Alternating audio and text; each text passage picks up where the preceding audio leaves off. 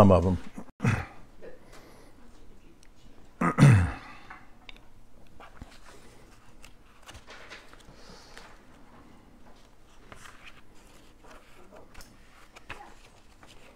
We've had a lot of people come to our ministry page the last few weeks. I got a notification from Facebook said that I've hit a threshold where now they're pushing it out to more people, which that's exciting. So I didn't know they did. Well, I knew they really don't push a lot of stuff out unless you post a lot. So sometimes people wonder why people aren't commenting. It's because you're not posting enough. So, but I've hit a pretty big threshold, so I'm excited about that.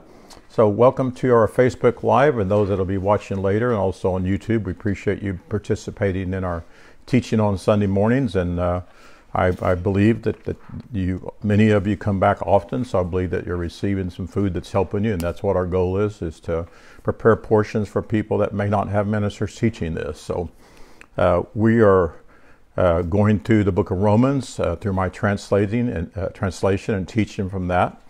And we've got to chapter 8 the last few weeks, and we're teaching what is commonly called the greatest chapter in the Bible.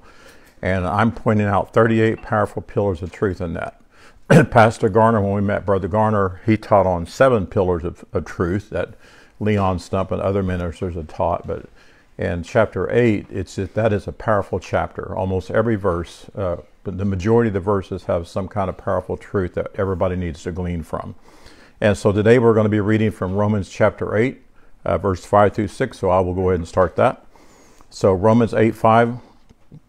People who continue after the prescription of dead animals and bloody sacrifices are mindful of the due-to-be laws.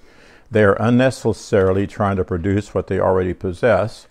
They're already righteous and one with Father. They think they're appeasing an angry Father. They believe Father wants people to offer these sacrifices for appeasement, but Father does not. Therefore, they live as carnal. Those who live from the resources of their breath of life have an awareness full of truth. They are living out of their resource of holy breath for life.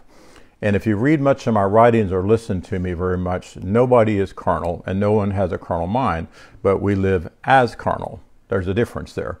When the children of Israel were freed from Babylonian captivity and they were going back to rebuild the destroyed city of Jerusalem and the temple, the Levites could not prove their lineage because the Babylonians had burned them. Confusion burned our lineage, right? And so the Bible says they were considered as polluted until a priest could stand up with some Urim and Thummim. And Urim and Thummim means light on perfection. So that's what we've all needed all of our life, is some kind of minister that would come forth and shine some light on our eternal perfection, because most of them revealed our internal impureness, if you would. And so powerful pillar of truth number 1, the power. When you look up the word power in the Bible, it's always dunamis. So the power of you as a living soul and contact with your source, which is the divine mind, releases perfection and life and peace. There is something about constant contact with Father.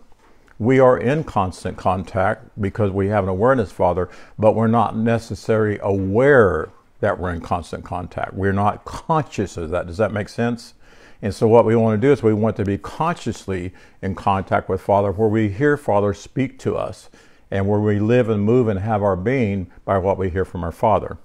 So a truth we all need to understand is that the first race of mankind, Adam, and all the other races after the first race are all the same. You know, some people think, well, the first race was different than the last race. But we're all the same. We're all sons and we're all daughters of God. And we all have the very life of God in us, no matter what we do or what we don't do. We can be what we would call really, really bad, or what we would call really, really good, but we're still right wise with Father. And that's what the word righteous means. So we, and everyone born after us are living souls. And that's what I want to talk about today.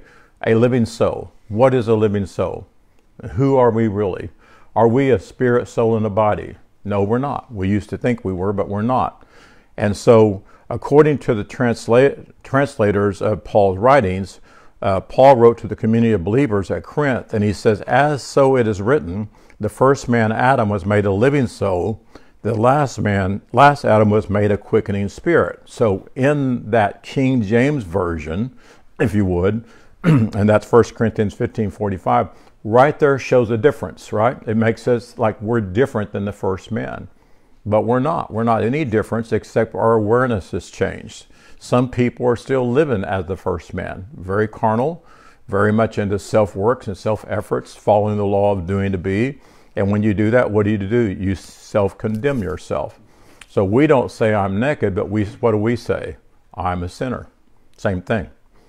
And so a more accurate understanding of Paul's statement is, in this way, even so, it is written, the first species, or we could say race of man, Adam, was caused to be holy breath, and to the farthest point, or the uttermost, the same breath of holy breath continues to vitalize and keep mankind alive. So it never changed. There was no change at all. And literally, you can be a non-believer, and you can be totally ignorant to truth, but you have the breath of God in you, and that breath of God in you is working in you, right? Because if you are cut off from your source, then you would cease to exist. But it, capital IT, it is not being released, or it has not been allowed. John said, let this same mind be in you, the divine mind. So we have to let it, right? Because Father's not going to push himself on anybody, if I could say it that way. So the phrase was made was added by the translators. It wasn't there in the original. You can see 9999 there, which means added by the translators. So the translators had no concept of eternity whatsoever. So they used the Greek word eschatos, meaning the furthest or the final point. So God's life is there for eternity because there is no final point. The only time we talk about, when we talk about end, that means when you come to the point that you're fully aware of who you are, the end of all the confusion. And many people, I believe, are there for most part of our lives. We're not living out of confusion. We're not feeding on confusion. We're letting it go because we saw that it did nothing for us. So the word so, I looked this up yesterday. It's mentioned 458 times in the King James Version. And something said that often draws one to conclude the subject of so is essential and it needs to be searched out, and we need to understand it. Because most people, you can ask them, what is a soul? And they can't understand that. They think the soul is different than spirit. We were taught that we are spirit, we have a soul, and we have a body, and our soul needs to be saved. We were taught that our soul is our mind, our will, and emotions. Did y'all ever hear that? And so that's a doctrine that was taught and put in our Bibles, and it's the furthest of the truth. So I found two synonyms for the English word so that I like, and they're spirit and their essence. So would you say your soul and spirit are the same thing? It is. It's the very same thing. There is no difference. So we know the word spirit is a Latin word, so therefore spirit could not be in the original text. So the true meaning is essence. The true meaning is source, and our soul is one with Father, right? Father is our source. So our soul is the source of our life. It's who we are. We are one. And so the meaning of essence is called the intrinsic nature or indispensable quality of a person that determines their character. So when we let that same mind be in us, then we function out of that true character that Father created us to be. We function out of Father's character, and Jesus came to show us Father's character. He said, I don't say anything that the Father doesn't say. I don't hear the Father say. I don't do anything that I don't see the Father do. So he functioned perfectly out of the character of Father. And that's why so many people thought that Jesus was God all by himself. They didn't see a God or source of the universe, but we were taught that Jesus was God. And Jesus, the only way Jesus was God was he was God in body, just like you and I are God in body.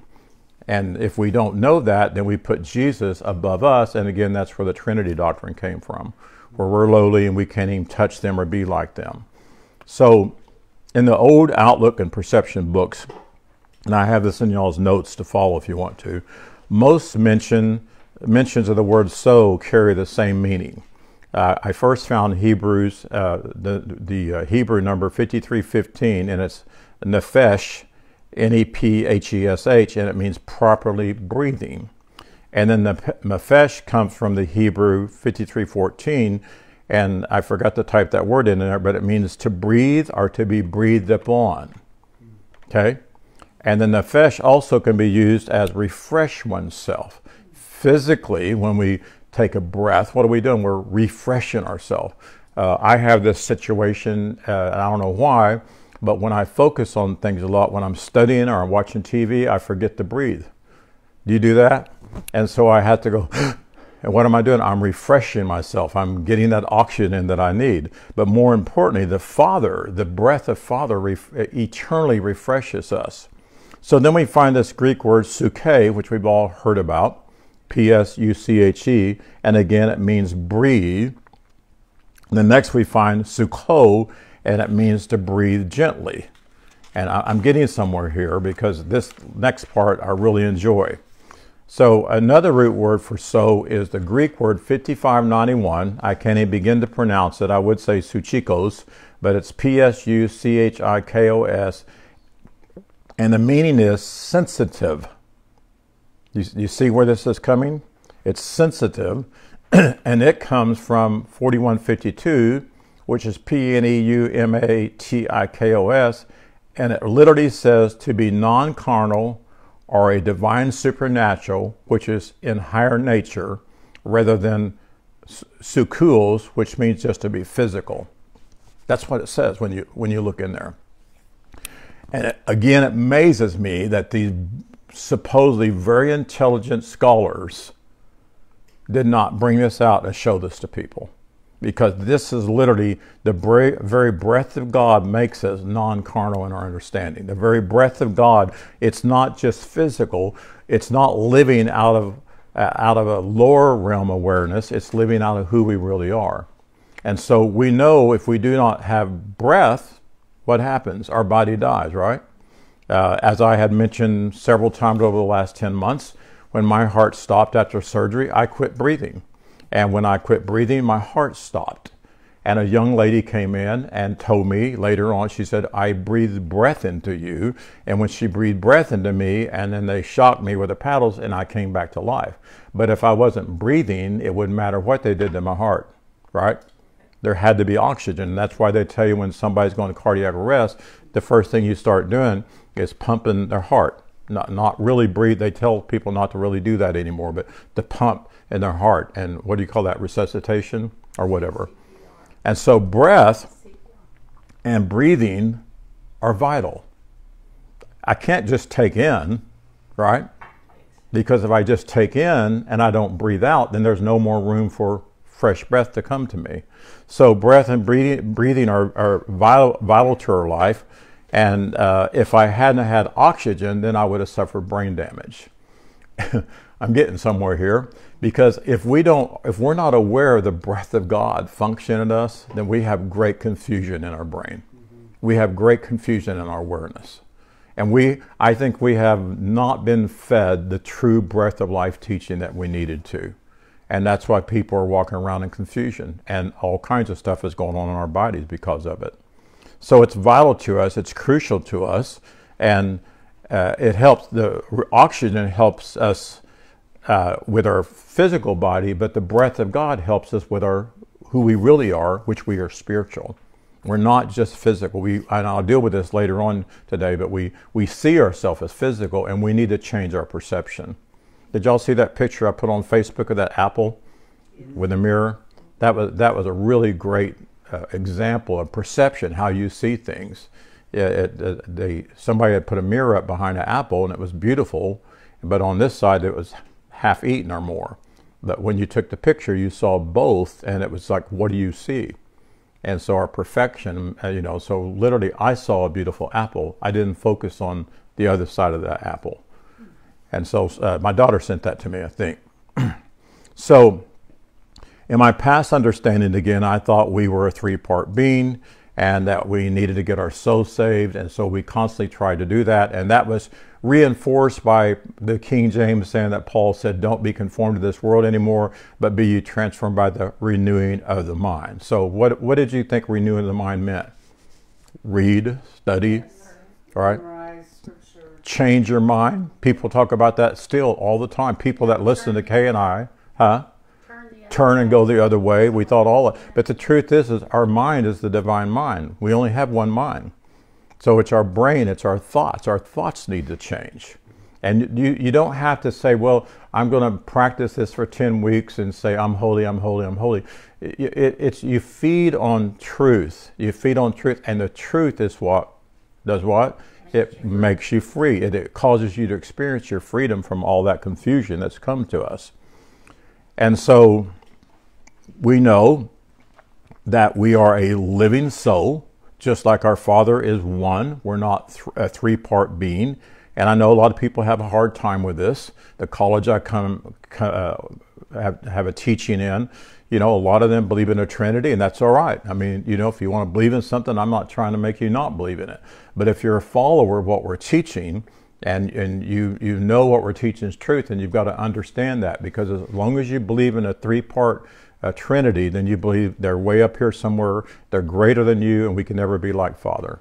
And all through Scripture it says we're the face of God. All through Scripture I can show you where we live in God's sight. We live as the plural of God. Once you translate what they did to it, then you find the truth, who we are. And Jesus knew that, because what did he say? If you've seen me, you've seen the Father. So the Lord our Father is one, meaning the self-existent one, are eternal and exists at all times, world without end. So literally, Father exists in us. When Moses said, who shall I say sent me? He didn't say, I am that I am. He said, I exist that I exist. Did he exist in Pharaoh? Yes. He exists in everyone, because there is no other source. And God is the source of all things. So everywhere you look, you see Father. You see Father in the sky, the beautiful art in the sky. You see Father in the trees. And you see the very image of God's breath in mankind. So I like this, what I found. The word one means united. It's ECHD, or to unify. So Father unifies us. Father is not a physical being who can separate from us. Father is our essence, our inner and outer life both. And so some synonyms for unify are merge, unite, combine, and join together as one. When did that happen? When Father formed us in our mother's womb. When that spark of light entered into my egg. When my dad penetrated my mother with sperm, it had life in it. That's what I believe, because you can see that explosion the minute the sperm hits the egg, and I believe that's when the life of God hits that egg and causes it to be everything it's supposed to be. So we are all one. But we manifest in unique expressions. We don't look alike. We don't talk alike. We don't do. If we all did the same thing and looked alike, it'd be pretty boring, wouldn't it? Yes. But we are different expressions, and that shows you how great our Father is. That our Father has an idea for each one of us to fulfill our personal expression and our personal path and our personal ministry and our personal talent, whatever it is, that's put in us and that's put into our DNA. And so I'm not saying that we are not physical bodies, like some people say this is just a figment of your imagination. We are physical bodies, but the truth is that we've got to understand we don't have to live physically minded. We don't have to live mortally minded. Mortally minded is what? Liable to die. Physical minded is just, I'm just a human. I'm just a man. Remember that song that we all used to sing? A lot of people sing all the time. We see ourselves more than just skin and bones, or as the Bible says, flesh and bones. We see the full glory of God. Maybe it's energy. The movie The Shack, when Mac went to see his dad, he didn't know he was going to see his dad, but when he looked out in that field, he just saw energy everywhere, and you could tell it was people that had gone on. And then Dad slowed down the visibility so he could have some time with his dad. So the Bible talks a lot, reveals a lot about energy. We just don't see the true words. But I believe if we could see ourselves with our single eye, we would see who we really are. And we would see that everybody's beautiful. They just have different characters, they have different personalities, they have different awarenesses. So our soul, who we are, is not carnal. Our soul does not need to get saved, right? The word save means rescue. That's all it means, is rescue. So I didn't need to be rescued from Father God, nor did you, nor does anybody else. But one thing that needs to be rescued is my awareness. And that's what we're doing. And that's what Father is doing today through a group of people that's finally said, enough, I can't take this anymore. There's got to be something more. There's got to be something better. And when you get to that place, what you're doing is you're questioning your theology. When you start questioning your theology, Father's right there to begin to bring answers to you. And Paul, what I like about how Father does to me, and I've heard other people say this, is in my thought, I ask a question. It just comes. It's like, I wonder about this. And I know that's Father, and I know Father is getting ready to give me the answer. Because when I wonder, when I respond, I go to my computer, or I'm sitting at my computer, and I immediately begin to search. And I immediately hear a verse, or I hear go to the internet and search a word, and or I'll remember something that I wrote 20 years ago, and it's still on my computer, and I go back and I go, oh, that's what that means. And that's how Father speaks to us. But you have to be ready to question your theology, and not everybody's ready for that. And I'm looking forward for everybody to get there. So what do we see when we look with our single eye, when we look at people, when we see the world? The Bible says the whole earth is filled with God's glory. I've heard people say the Bible says the whole earth is going to be filled with God's glory, but it actually says the whole earth is filled with God's glory. That's us, that's creation, everything that's created, everything that we can see and we don't see right now is the glory of God. Something that amazes me, not all the time, but quite often, I watch documentaries about the ocean, and they're always coming up with a new creature that nobody's ever seen before. And they go down in the depths of the ocean, and I mean, it's amazing the things they see, and I just think, how can that be? Where did that come from? It came from Father. But I'm telling you what, there's no creature on planet Earth that's more beautiful than you and I. When God wanted to form something that was the exact image of Father, He made man and He made woman. And in Genesis, it really says, God created man to recreate, God created man, male and female, to recreate Him. That's pretty powerful. And I'm saying Him, but there is no gender. So we could just say recreate God or recreate Father. And so I pointed out in the last chapter that we taught that there were some words and there were some names in the Old Outlook books that meant servant-minded. And so most of us, all of our life, we felt like we were serving God. I know churches that teach their people to work in different situations in the church to raise money or whatever, and they tell them you're serving God, right? And so when you live with that servant-minded, then can you see yourself as one with the Father? You can't. And literally you become mortal-minded. So having a servant attitude is like unto a mortal perspective, and again, liable to die and also liable to be punished. Correct? And how many grew up that way? Always wondered, well, I didn't do this, I didn't do that, so I'm going to get punished. And we would begin to blame our trying to think what, there's a word I'm trying to think of. Sin means miss the mark. To blame our mark missing on, or give credit to our mark missing for losing their job, or your car breaking down, or your child gets sick, or even worse, your child dying. The reason my child died is because I didn't pay my tithe. I've heard that. And so we don't want to be that way. Our soul, who we are, is not carnal. Yet we can live in a carnal mindset, and we present ourselves in that same manner. And, you know, I can prove it to you because I've read lots of posts and I've had lots of people say, well, I don't know about you, But, or I don't. The last one was, I don't know about that Roy Richmond guy, but I am human, and I'll be human the rest of my life. They fight to be that way, and then we're taught in churches again that we're carnal by saying you're still a sinner, and then that leaves you feeling guilty all the time, and you're always trying to please God. And Lord, I hope I've asked you to forgive me for that last sin just before I die. Yeah. Right? As my mama used to say, when somebody died in a car wreck or died somewhere, she said, "Man, I hope they said the name Jesus." And even if you don't recognize what you've done, you ask for forgiveness. Yes. For whatever you did. Everything I did that I didn't know I did. Yeah.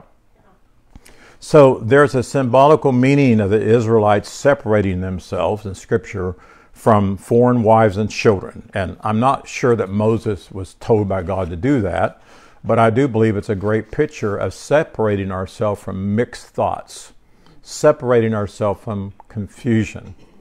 And I've told y'all before, many years ago, I was sleeping and I heard a voice above me 3 times, and it got louder and louder until I got up, calling all called out ones. Very definite, very strong. And I finally woke up and knew it was Father, and I came in and wrote about 10 pages about being called out. And the Father spoke to me, there's 2 different types of people being called out today.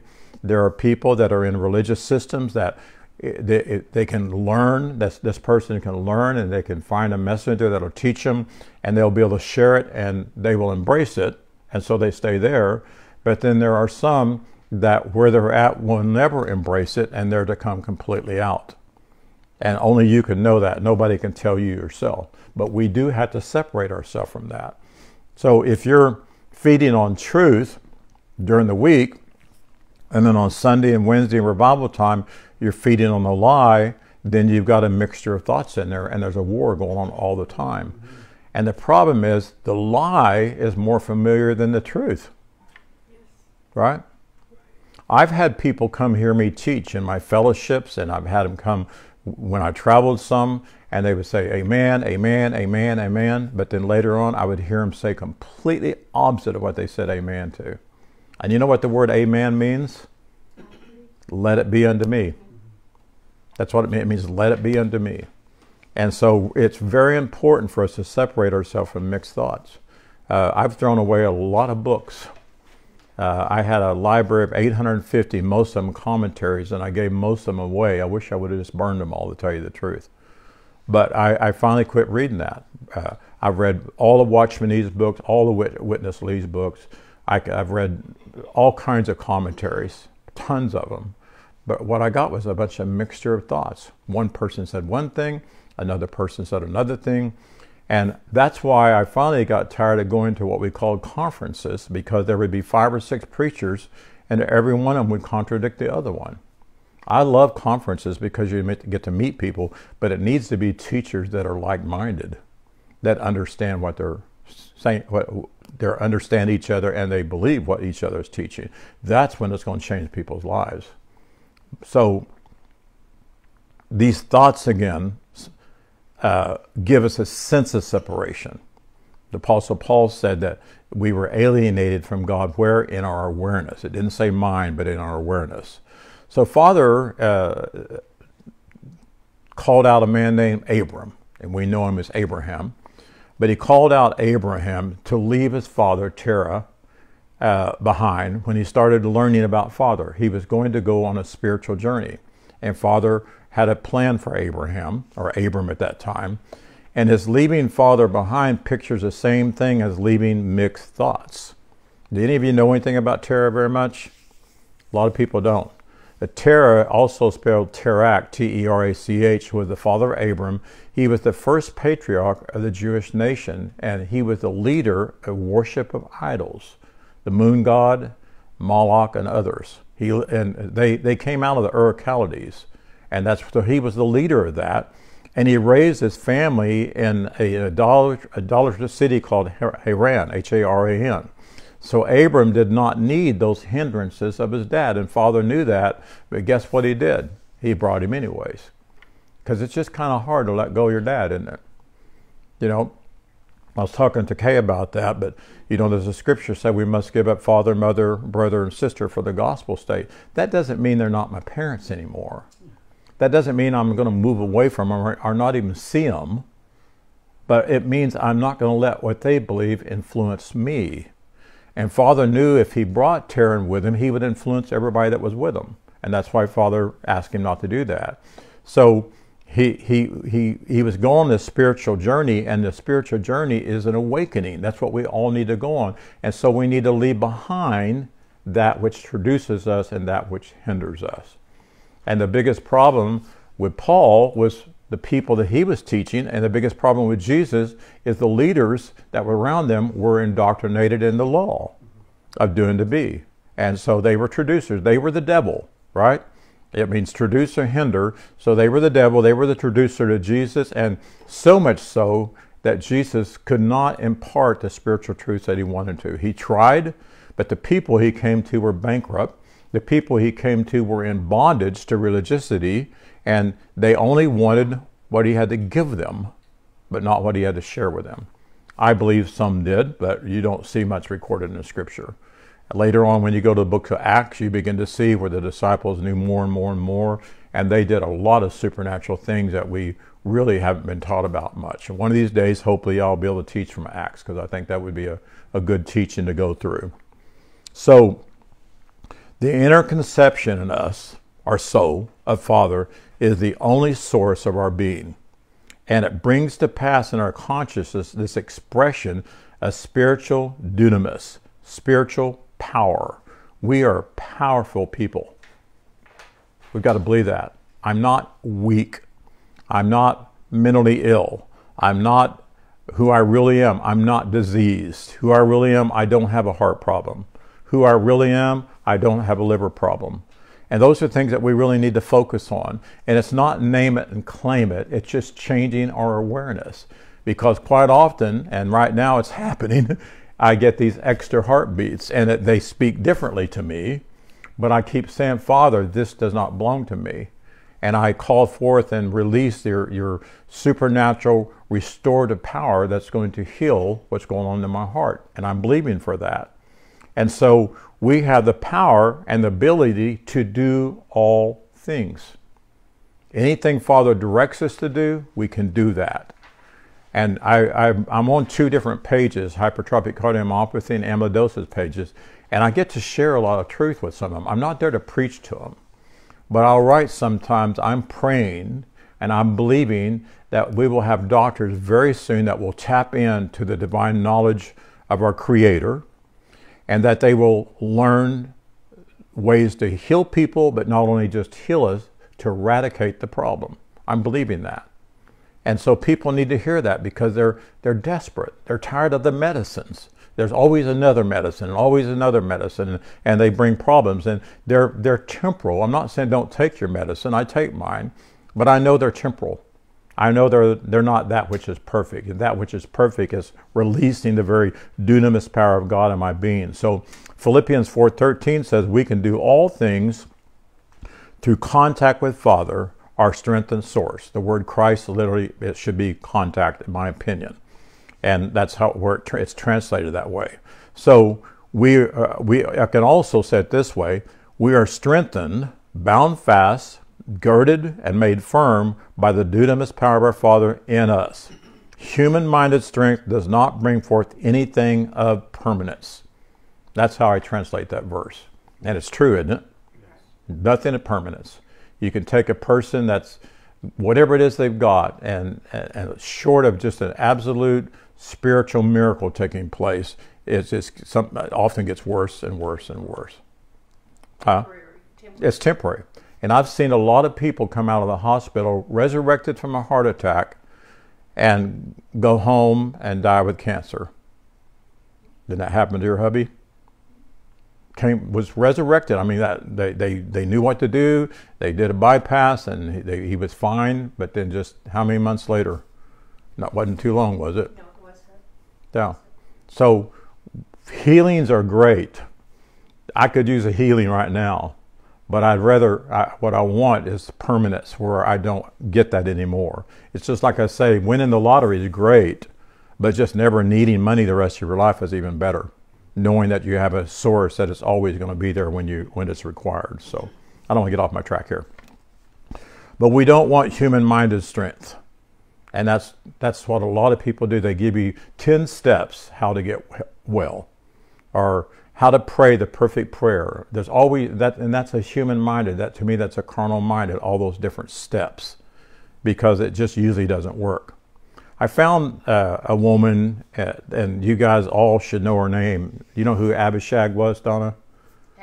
Abishag. It's a name you wouldn't want to be named. That was a young lady that married David and King David, and nurtured to him and ministered to him.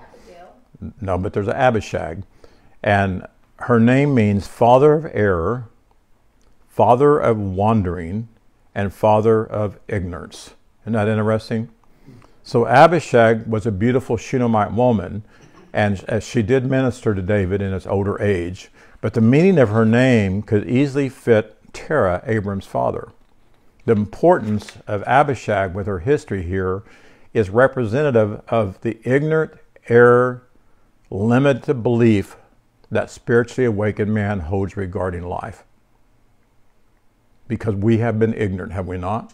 Yes. Ignorant to Father. Ignorant just means no understanding. We've been ignorant in the ways of Father. We've been made ignorant by false belief systems, even though we are spiritual. Everybody is spiritual. Everybody has the life of God in them. So life is divine, and its source is Father. And again, it does not emanate from carnal religious works like we used to do. I can't fast enough to get the life of God in me. I already have it. I can't do anything physically or rules to try to rise up to who I am. I must hear the truth, believe the truth, and embrace the truth. And you'll feel it. You'll experience it right then. So life is divine to us, and we got to understand that it's not a psychic, it's not a mental quality, and it doesn't spring from physical. And the old Outlook books, it says it's not by power, it's not by might, but it's by spirit, or it's by the breath of God. When we let the breath of God flow through us and function in us. And so another wife of David is Abital, Abital. Her name means father of dew, D-E-W, father of dew, father of freshness, and my father is bedewing freshness, which is interesting. But her name allegorically speaks of the idea by soul and the vitalizing and refreshing of one's consciousness, and this inner awareness begins to come up of Father, our source. And the idea here is it brings harmony, it brings peace to our consciousness, and we receive, if you would, the dews of Father's holy breath, like dew. But when does dew come? Do you get up in the morning after a stormy night and wind blowing and hell and all that kind of stuff? Do you see dew on the ground there? You don't. It only comes on a quiet night, quiet and calm night.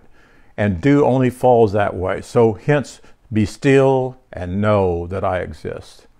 And when we do that and we're calm and quiet, we enter into rest.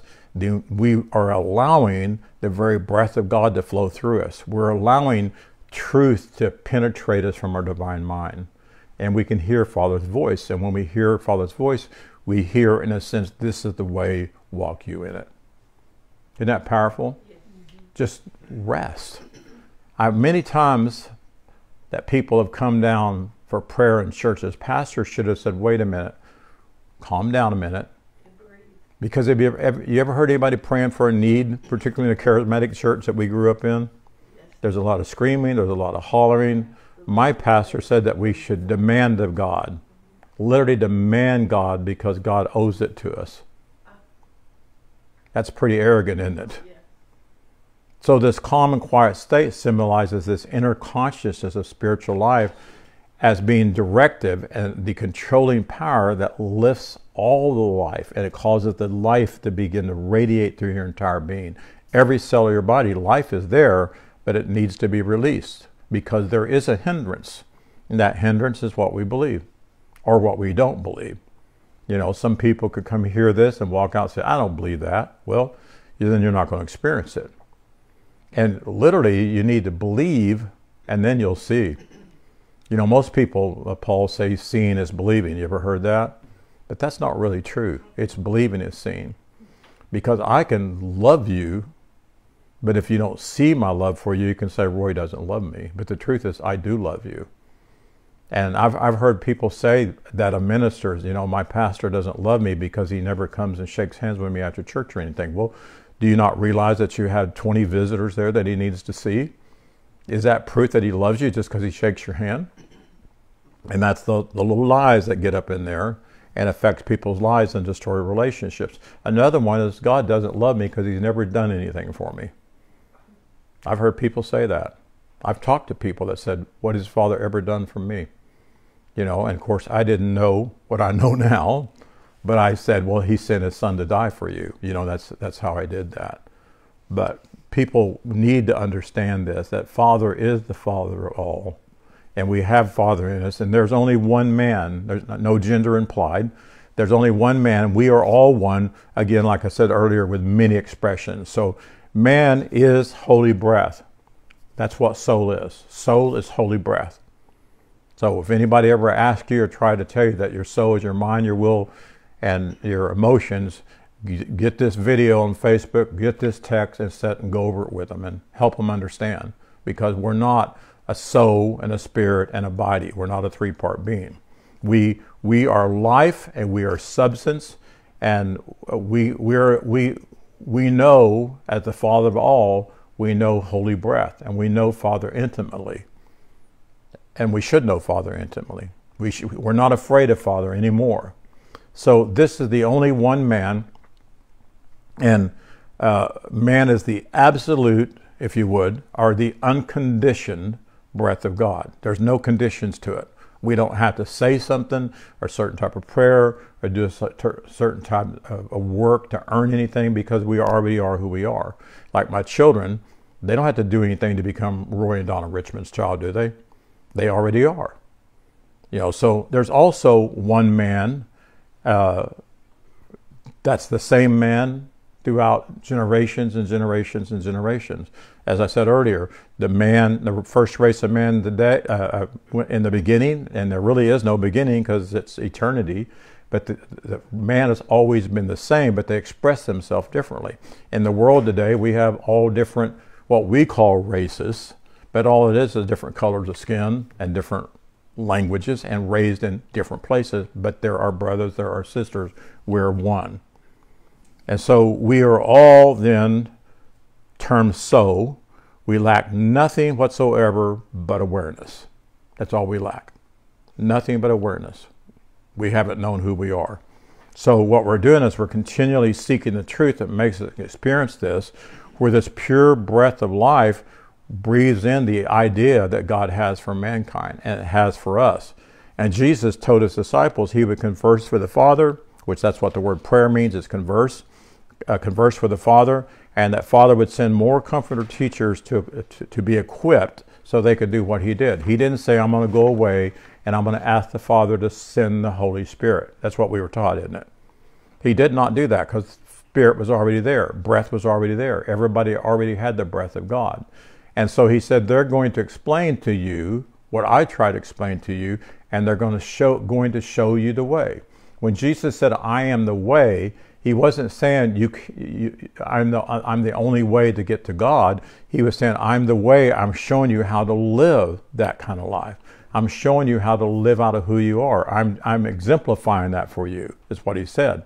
And we can do that in many areas of our life. I can show you some ways that you can believe about your eternal supply. We've got a whole chapter in Living Out of Our Spiritual Resources that teaches about our spiritual resources and our eternal supply, how we really lack nothing whatsoever. And I have that understanding financially. Other people have that understanding physically. But I believe there's a group of people coming together that we're going to be able to share with people how to live in what I call the no-need realm. I need nothing whatsoever. I really don't need a healing because God, my health is in me. I just need to let that flow through me. And so So this is what he said. He said, these comforter teachers will show you the way to live and will not speak or give glory to themselves. But whatsoever they hear, they will communicate, and whatsoever things need to appear, they will show you. That's literally what Jesus said to his disciples. And that needs to be heard because many ministry today glorify themselves, do they not? And they want you to follow them and almost worship them. And people begin to worship their leaders. And Scripture says that we're not to do that. Even Jesus said to John, when John bowed down to him in the Revelation, he said, don't bow to me, worship the Father. Because he was here to point people to the Father. I'm here to point people to the Father. And yes, listen to what Jesus taught, and yes, listen to what John taught. I see a lot of people on Facebook speaking against Paul, and they don't understand why people like me preach Paul's writings. Well, the reason they're doing that is because they're reading a really ill-translated version of what he said. A lot of women don't like Paul because they think he said that the woman keeps silent, but that's not what it says. I don't have that memorized, but I have it in Scripture. But he didn't say that. It's basically a picture of the feminine part of our being. The left side, as Kay calls it. That needs to be silent, and we need to listen to the right side of our brain, which is the spirit. It's the voice. That's where Father speaks to us, and out of that. So these messengers, who are they? Well, some have left their body and going on into the spirit realm. That's what we call it, the spiritual realm or whatever. But they can step in and out of that realm when it's needed. And that would be Michael, and that would be Gabriel. Both of them were men. It says, when you look it up, it says men. It doesn't say angels. And they had a message for Mary and had a message for Daniel. I had one step out of that realm and spoke to me in Minnesota. I've talked about it before, and I won't do that, but I've had many experiences like that. Then some are still alive and still in their bodies, like me, like Kay Fairchild, like other people. You guys have been equipped to be messengers. I know you are. And we've got to be willing to listen to them, because the Bible says we entertain messengers unaware. You know, it says angels, but it's messengers. And sometimes we go into the presence of people's lives and they've got a word for us, but we won't listen to them because we don't like that person. Nothing said you had to like them. You let personality interfere. You what? You let personality. Yes, let personalities interfere. And that happens. And I've been in places where I just thought, not prideful, I promise you, I wasn't been prideful about myself, but I was never allowed to speak, and everything that was coming out of the preacher's mouths were carnal. And I just thought, and literally I kind of heard it, they don't know who they're in the presence of.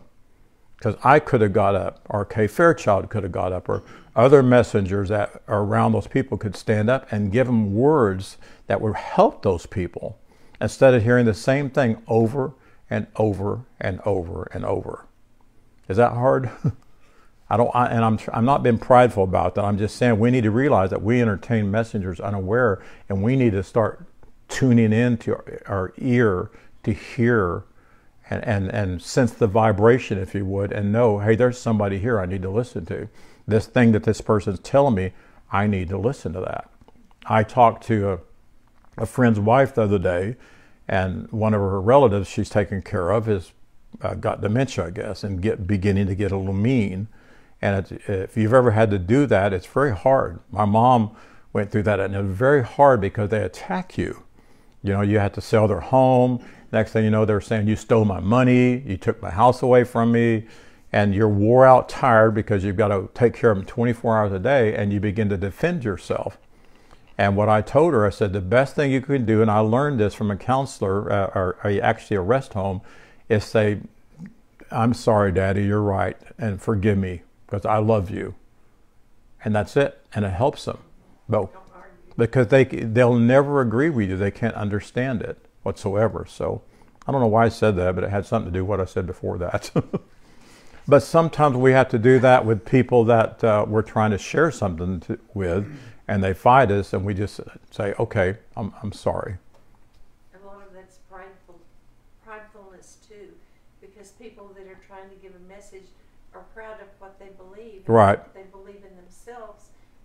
They don't ever stop to think that They could be wrong. that it could be not absolutely correct. All right. They're defending the lie that they believe. But I've said this before, and I try to walk this way. I try not to answer people's questions or tell them something unless they're asking the question. Right. Or I sense, and I do that a lot, I sense that they can hear. That happens at Walmart, that happens at gas stations, that happens at restaurants, that happens at a lot of places.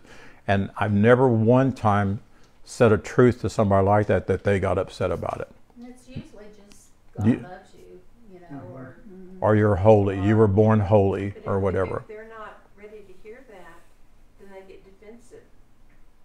I mean, a lot of people do get Right. defensive if you try to share something, you know, non-religious, but the fact that Father does love us, each and every one differently.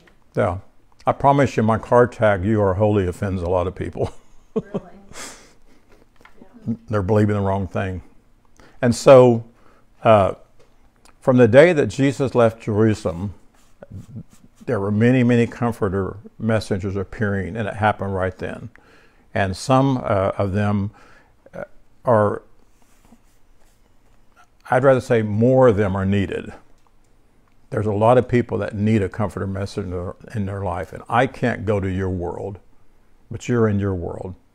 So I think one of the greatest things to do if you're learning these things is say, "Father, here I am, send me." Well, do you have to learn everything that I've been studying since I was 35 years old? No. You can take what you learned today and you can believe and say, "Father, here I am, send me." And somebody might show up in your life, and often does, that needs that exact truth shared with them. And if you can't explain it real well, just say, "You know what? I was studying Sunday and my pastor said this and it was awesome. Can I share it with you?" And it applies to their situation. And just start that way. And you won't believe how more and more will come, because you already know everything that I'm teaching, and you already know everything that I'm going to teach, and you already know everything that I've started teaching when I went after truth. Would you agree with that? It's all there.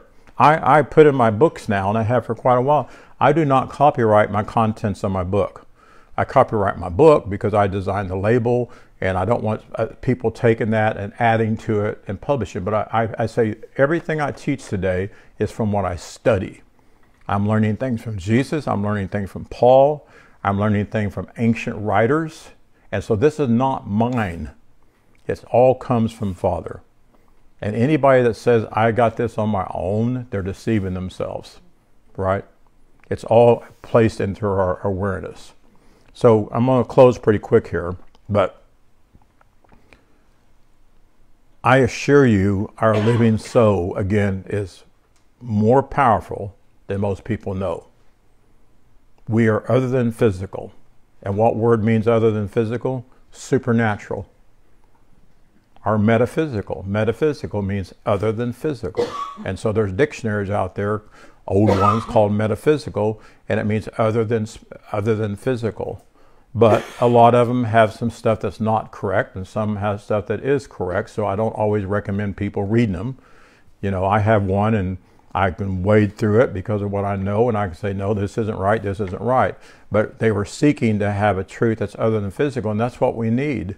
I don't want to go to a church that only preaches physical understanding, because you get very little help there. Yes, you get friends, and you have events, and I miss all that. I desperately miss going to church with 30, 40, 50 people and having their lunches and doing things with them. But I don't miss what we had to teach to keep them. That makes sense? The crowd doesn't want to hear this kind of stuff, but they will. And there's a lot of people that do around the world. So this powerful pillar of truth, number 5, the power of you as a living soul and in contact with your source, releasing perfection in life and peace, is vital to all people. Our soul is I exist. The same in character as the divine mind. You can literally say, "I exist." Because you do. You exist. I exist. Who are you? Well, you don't want to go out there and tell your doctor that, because they might tell you need to go to psychology, but you need to know that you exist as a son of God. And when you look at my body, you should see a spiritualized body. You should see me as who I really am by faith. You know, I'm not just saying you're going to just start doing that, but just say, Father, by faith, I see Pastor Roy as a spiritual body. I see Pastor Roy whole. And I say the same thing about you guys. I see you whole. When I think about you, I converse with Father over all of you. I thank God that you guys are coming. And I just say, Father, I see them whole. I see them grabbing hold of what we're teaching quickly and understanding it so they can go forth and feed it to their world. Bring portions to people that have none. So what is our body? Well, we are the garden of Genesis 28. The Garden of Eden, that's who we are, the Garden of Eden, and where all things are possible. Everything is possible. So we must grasp these ideas of the absolute, the unrelated, to an unlimited degree where we realize there's nothing impossible for us.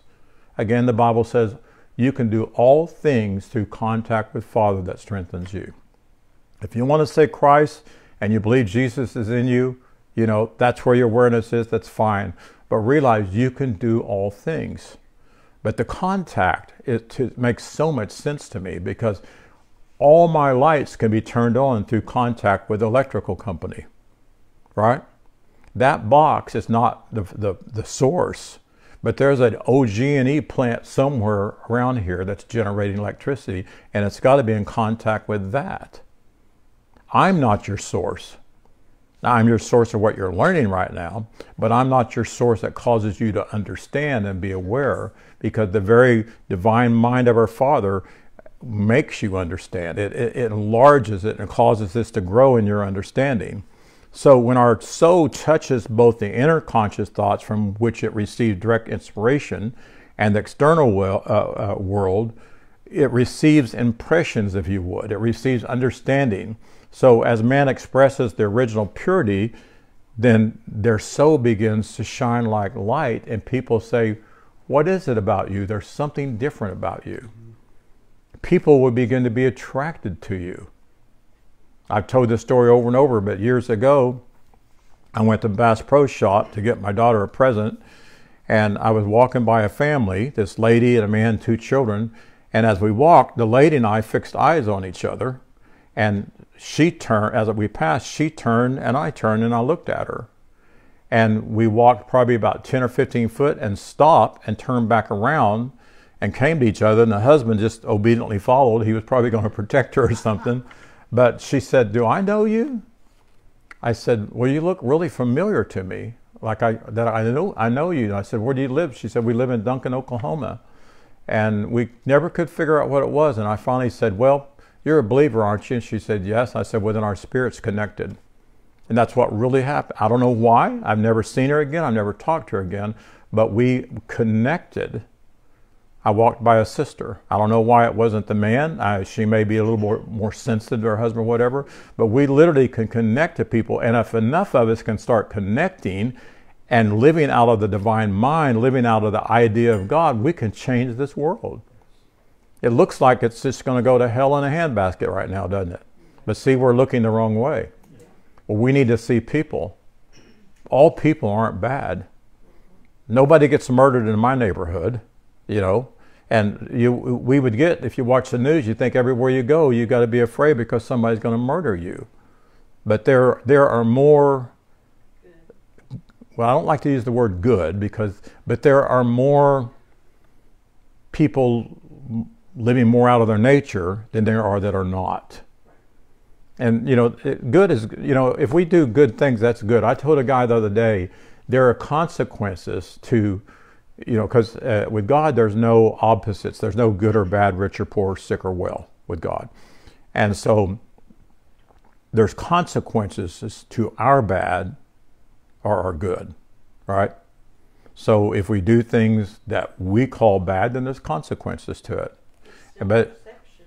huh? It's still perception. Yeah. What I call good, you may not. That's right. And then there's consequences to bad, because if you do bad things, you can experience that. If I drive bad, I can experience a wreck, right? Or whatever it is. But with Father, we're living in the isness of God. and we function out of our nature and function out who we are.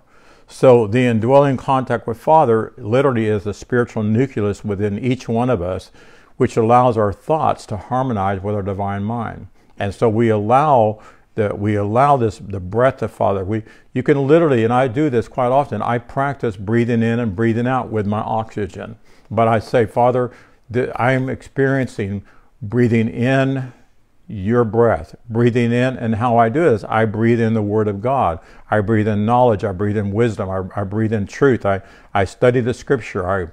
I translate the words and the names, and I bring that revelation in. And then what am I doing right now? I'm breathing it out on you. And so what you should do is, Father, by faith, I receive your breath flowing into my conscious awareness right now. And my subconscious, because our subconscious controls our body, that we have no control over, but also our subconscious has memories in it that we don't know are there, but they hinder us. That's why Paul said, why is it when I do good, I do bad? The word evil actually means bad. And he said, because there's sin in my members. Well, what he's saying, there's still the law in my subconscious. I still have this tendency to go back to the law, right? Don't we still? It's been taught to us for so long, we can look at a person and say, wow, man, they are evil. They are bad. No, they're not evil. They've just done something bad. They've done something wrong. And that makes people mad, because if somebody kills their child, you want to say that's an evil person. But they're still a son of God, right? And we don't negate what they did, but I'm not going to judge them and say you deserve to burn in hell, because the person's in hell already. They're in torment, or they wouldn't have done that. So we are living souls. We are life-giving souls.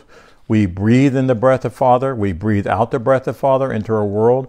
We are all powerful when we stay in contact with our Father. When we're not in contact with our Father, when we have no interest with Father, then we're not powerful, although we have that contact, right? And so it's important for us to be thinking daily, is what I'm thinking from Father? Is what I'm doing edifying to the body, edifying to other people? And it's not to condemn you. It's just we want to constantly be saying, Father, everywhere I go, I want to represent you. I want to literally represent who I am. And we're learning that so we can go forth and be I exist in everybody's world around us. Amen? Amen. So I hope that blesses you. It did me, and those of you that have never requested one yet, if you'd like a transcript of this one, you can message me. So if you're a first-time person, ask for that, message me, and I'll send you this transcript when I get ready to send out. And you need to message me. Don't email me or put it on Facebook, but go to Messenger and request it. So God bless you, Sharon. Good to see you with us today. We love you, and we'll see you guys next week.